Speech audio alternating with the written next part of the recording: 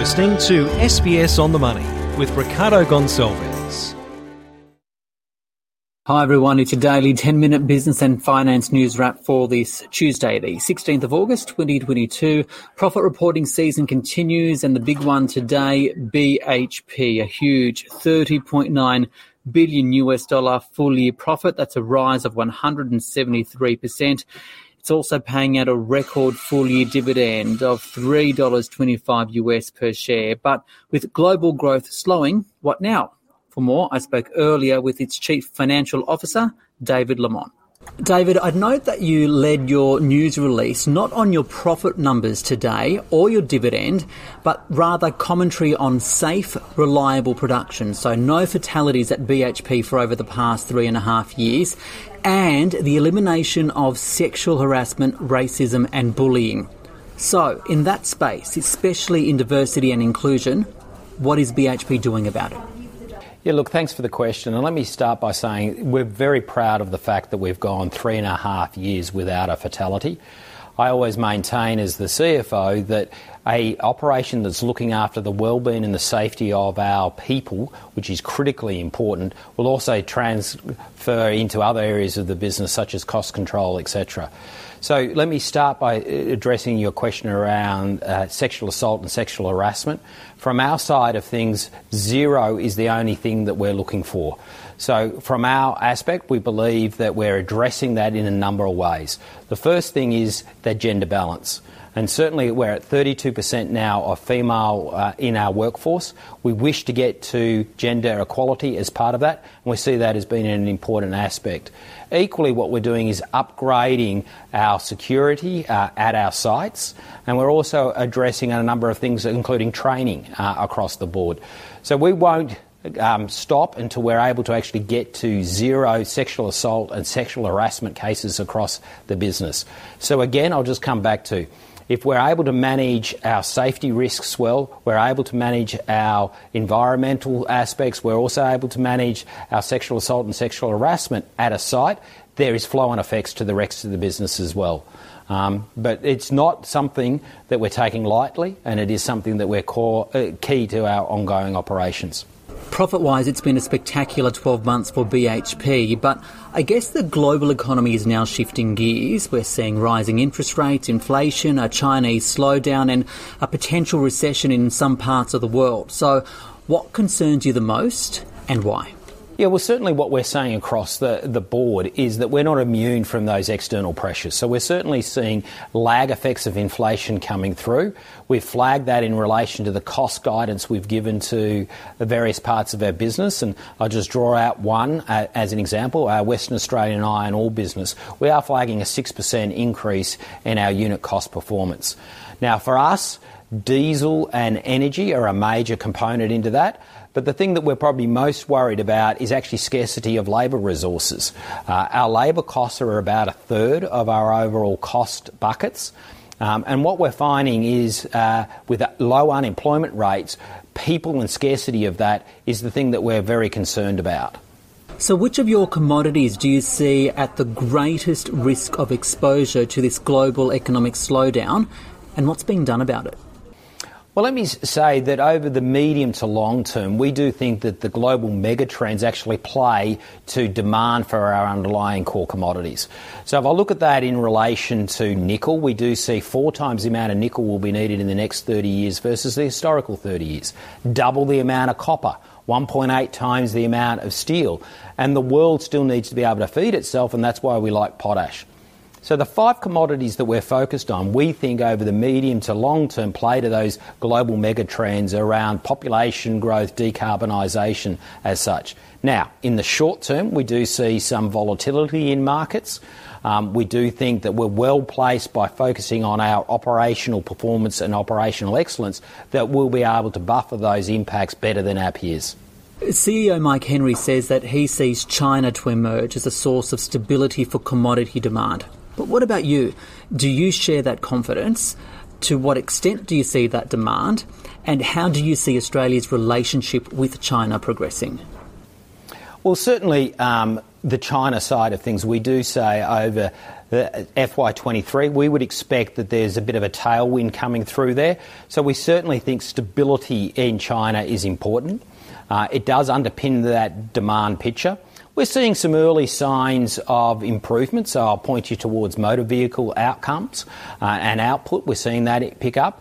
The other area that we're watching closely in China is housing and construction, because that obviously pulls through a number of pieces of steel into the mix. But fundamentally, we do think that stable China is important. Clearly, here in Australia, our economic interests are closely aligned with those in China, and we would see stability through that as an important aspect for future growth of both areas. You've paid around $36 billion to shareholders. What's your message to them? Message to them is quite simple. You know, we're focused on delivery of shareholder value to our shareholders. You know, the 175 cents per share as our final dividend means that we're actually 8% increase in our dividend year on year. We continue to operate efficiently and effectively at our operations. You know, we were able to hit the guidance that we actually saw. If you look at our overall results versus consensus, whether it's our underlying attributable profit, whether it's our dividend, whether it's our cash flow, we were ahead of consensus, which goes to the robustness of the business. And I will just point to, if you go back over a long period of time, the last 13 odd years, we've consistently delivered over $15 billion of operating cash flow. And finally, you've paid around $17.3 billion to governments via taxes and royalties. So what role do you see BHP as playing in the Australian economy? So if we take that contribution that you said, and let's just translate it to Australian dollars for a second at the current exchange rates, our total economic contribution in Australia is around about 82 billion Australian dollars. And of that, 19 billion was in relation to royalty and taxes. I will just draw a parallel there. We paid 17 billion to local suppliers as such. So we're paying more to the government than we're actually paying to our suppliers through the mix.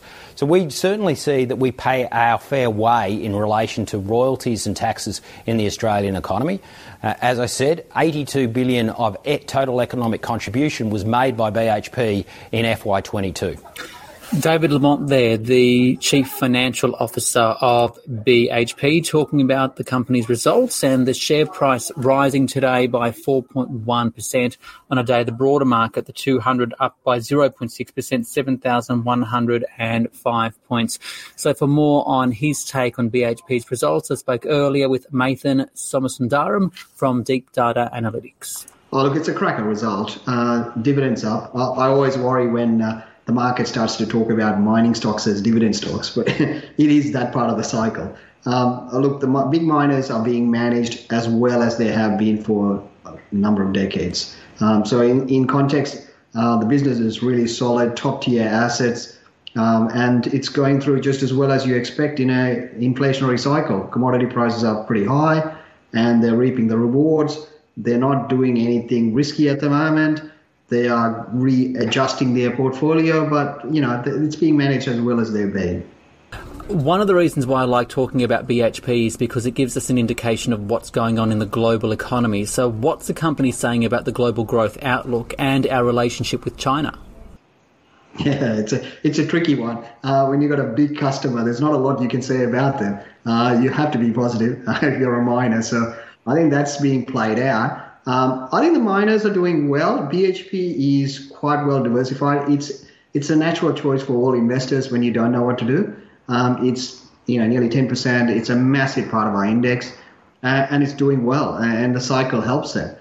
The trick is going to be what happens when we have the slowdown. I mean, it's inevitable now that there's a global growth slowdown coming and potentially recession in multiple parts of the world. How does that play out for the commodity stocks? And I think it's going to be a tough one. And I wonder which parts of BHP will do better than the others. Many other profit numbers out today. Which interests you the most? And are you starting to see any trends? Yeah, look, the two sectors that have been belted the most is retail and media sector. Both of them, when the downturn came through, everyone started to price them in for recession. So they came back 30-40%, most of them from their peak. which is logical. They're cyclicals and they should come back. But in the same breath, you did not see the same pullback in the banks and property stocks, which by default are part of that cycle as well. So the one that was interesting for me is the retail and media sector. And we've seen a few of them. We've seen Temple & Webster, we've seen JB Hi-Fi, they've come through. And yeah, it's hard to work out the numbers because the last couple of years have been dramatically boosted by stimulus. So the question is what happens after that? And I think it's going to be pretty tough. So the recent bounce for me has removed the advantage that you had as an investor. I think it's fairly priced now. Media sector, I still think it's pretty cheap because people don't see that as a obvious cyclical, but it is. When retail and all of them are advertising, they do well. And the media sector got beaten up, and we've seen pretty decent numbers. If you take a sidebar to that, the old techs in our market, the REAs, the car sales, the SEEKs, they've all reported, and they've been pretty solid. The first couple had decent runs after the result, and today SEEK didn't do too well, but that's because they're doing a fair amount of capex outside. But overall, the media retail outlook is not as bad as what people think. Okay, so we're in a rising interest rate environment, inflation's climbing, we're seeing there's profit results coming out. In this environment, where do you see the opportunities for investors right now? Well, I think you've got to be very selective, obviously. We still like the food thematic. I think that plays out quite well. The supply-demand dynamics was really weak. And now we've got weather damage hitting multiple parts of the world, in Europe, in Asia, and even in America. So the food supply side is going to be disrupted.